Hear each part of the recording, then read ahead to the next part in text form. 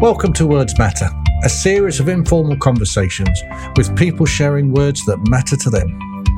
Whether it's quotes, poems, lyrics or film clips, words have the power to inspire us, provoke new thoughts and even change the way we live our lives. I'm your host, Kevin Watson, and I've been interested in how words engage, ignite and direct our imagination, not only as a coach for the past 17 years, but for as long as I can remember. In each episode, my guests will share words that matter to them, where they've come from, and why they play such an important part in their life. I've got three great guests lined up for you today. First up, Sarah Pozzi. So the first one is from the film Coach Carter, but I came across it from Mariane Williamson's one of her books, and it's quite a meaty. It's a meaty quote.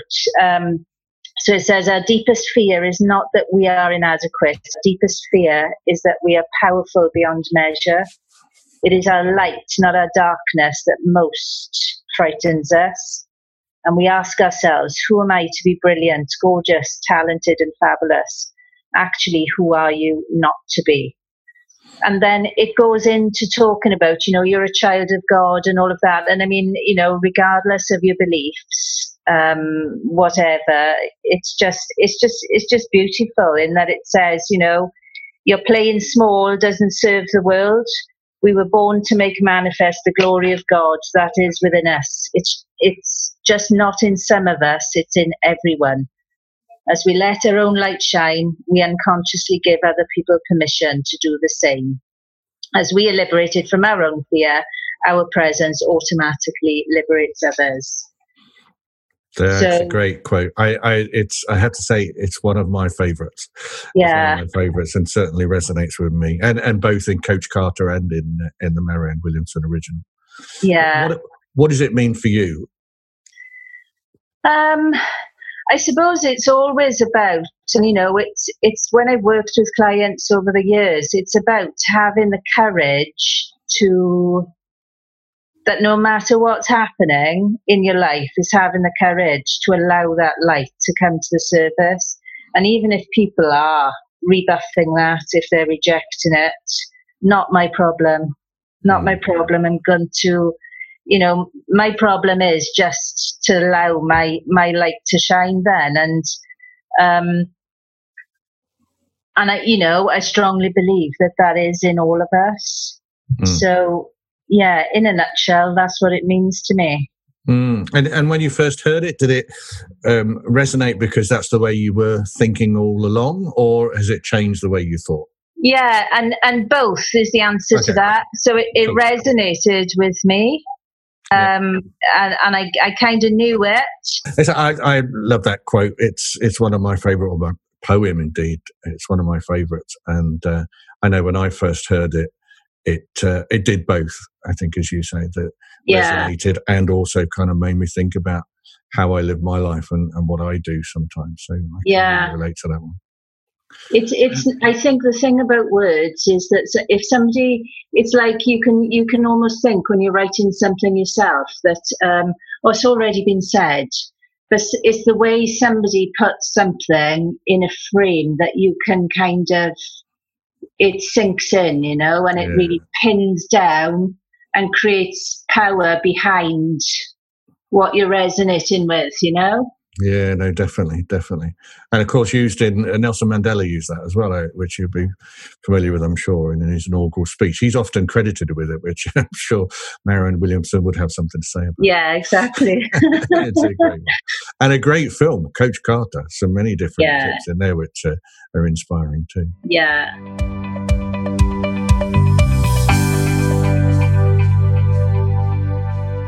Thank you, Sarah. And thanks for bringing that poem too. It still remains one of the most inspiring ones I've ever heard. Now it's over to Paul Starbuck. The first real management book I read, I'd read all the kind of 1 minute management stuff, 1 minute manager range. But the first one I got a real good substance out of was 7 Habits of Highly Effective People. It's as good today as it was 25 plus years ago than when he released it. And there's a whole range of books he did, wasn't there? Principle-centered leadership and a few others. And I thought it was a cracking book, and a book that I've read 4 or 5 times. It's the only book I've ever read more than once. I mean, that's the impact it had. And then as I grew as a leader, I got quite interested in psychology and that type of stuff, and read quite a lot of the transactional analysis stuff, the NLP, all that kind of stuff, probably 20, 30 years ago. And really, really enjoyed all that kind of stuff. But then kind of drifted away from it all and became fascinated by just those one-liners or those paragraphs or those sentences that were really kind of powerful, or and I started collecting them. So on my hard drive here, there is I pulled up a picture, a selection of about 20 odd different quotes that I'd picked out. I thought these were the ones that were probably the ones that probably meant the most to me, really. What was it, before you do that, I was interested, you kind of started off with a book, the whole kind of theme of that book, the whole content of that book by Covey, and then at some point the quotes or the passages started to resonate more. Have I understood that rightly? They kind of stuck more? I think they did, yeah, I think they did. I think it was... we talked about one earlier, and this was quite an important one for me. So life begins at the edge of your comfort zone. Yeah. And I love that. Because for me, as somebody that was, a very effective leader, good at what I did, comfortable what I did, actually, I could be guilty at times of not necessarily putting myself in that space where I stretched myself, felt a little bit uncomfortable, and therefore progressed my skills or developed my skills, progressed my career in that kind of way.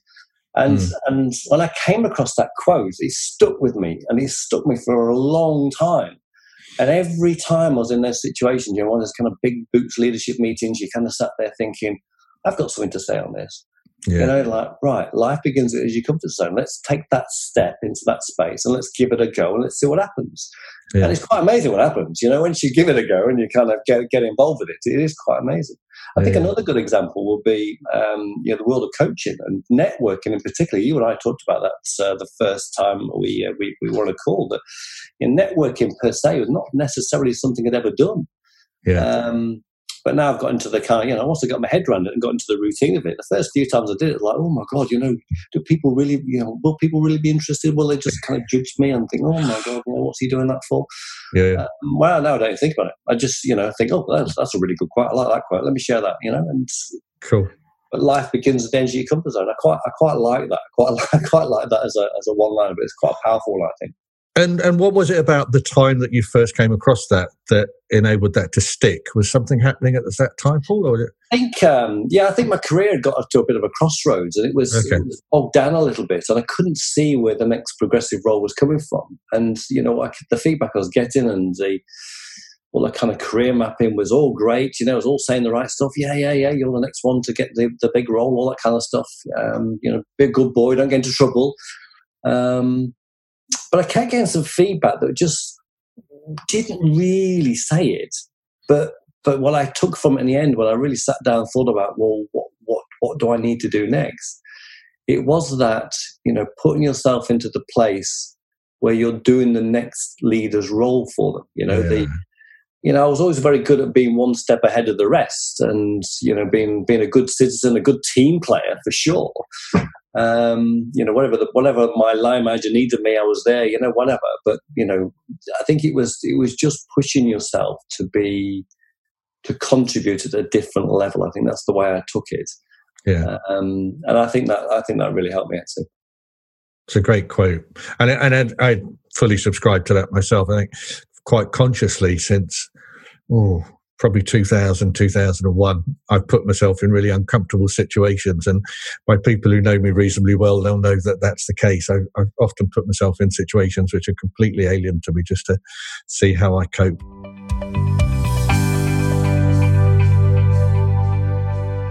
Thanks, Paul. Next, it's our final guest for today, but it's a returning one, Felicity Healey Benson, who also featured in episode 1. Felicity, what have you got for us today? I was seeking, just some inspiration, and I'd already read and come across a gentleman called John O'Donoghue, who is an Irish, he's passed himself, Irish poet and philosopher, And I kind of turned to him in the past before about various, trials or whatever that I come through in my life, a bit like hot chocolate for the soul. And my dad, by the way, I struggle with prepositions because I see my dad is, not was, but anyway, connections there with the Irish voice and the kind of the accent. He wrote something about absence, and I'll read it out to you. It's from one of his collections called Eternal Echoes, and it says, may you know that absence is full of tender presence, and that nothing is ever lost or forgotten. May the absences in your life be full of eternal echo. May you sense around you the secret elsewhere which holds the presences that have left your life. May you be generous in your embrace of loss. May the soar of your grief turn into a well of seamless presence. May your compassion reach out to the ones we never hear from, and may you have the courage to speak out for the excluded ones. And maybe other people will pick up on nuances there, but the words particularly about finding presence in absence was fundamentally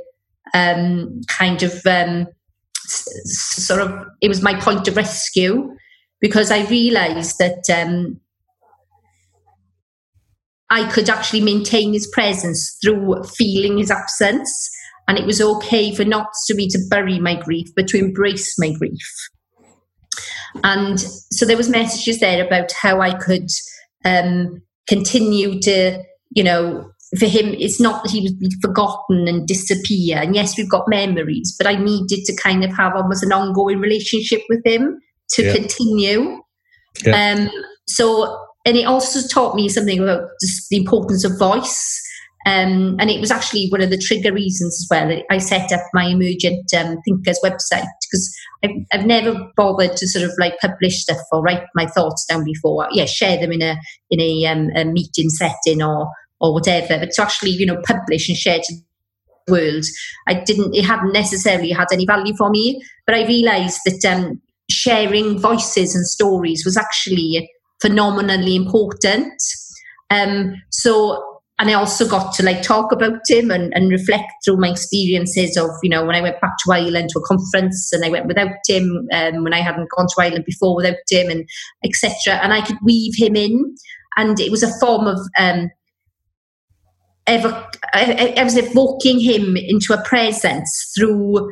So it's not a physical presence, but in through feelings and memories that was actually calming and soothing, and it's actually kind of really made me even more kind of so intent that life stories and people's stories have a role in academic writing.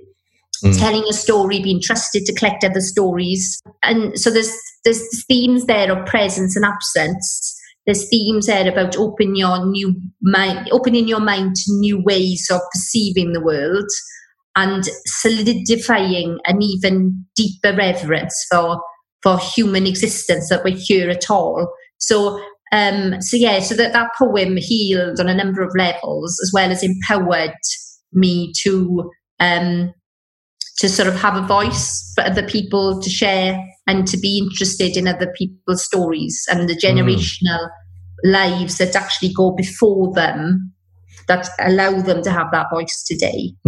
Is it a Native American, one of the Native American tribes, or some indigenous people, believe that the ancestors, they never die as long as you remember them and hold their memory and keep the stories alive? And I think for me that certainly resonates. My parents passed away a couple of years ago, quite close to each other. They'd been married pretty much all their lives, so it was no surprise that one passed after the other.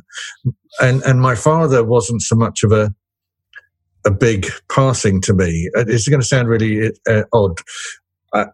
somewhere I remember having read The Power of Now, if you've read that by Eckhart Tolle, that I took from that, about the only thing I took from that, apart from living in the present, was I remember a passage which talked about grieving about people before they've even died, almost pre-death grieving, so that when they die, it makes that easier. And I'd kind of done that with my father in some way. Thought I'd done it with my mother and hadn't at all. I still have conversations with her quite oftentimes, and watch certain programs on telly, which not ones I would necessarily want to watch, but I know that her and I have watched them together, and will often have that conversation with her. So again, thank you, because I love that passage, and again, I'll look that out and keep that one myself, because that for me is really special, to keep people alive as though they're still here. In fact, not as though they're still here, but they are still here in a shape and in a form. I think for me is really powerful in helping me deal with the passing of people. So I can certainly recognise that on my terms. So thanks. And thanks to all of my guests today: Sarah Pozzi, Paul Starbuck, and Felicity Healey Benson. Most of all, thanks to you for listening. I hope these conversations and words have inspired you in some way too. And I look forward to bringing you more next time on Words Matter.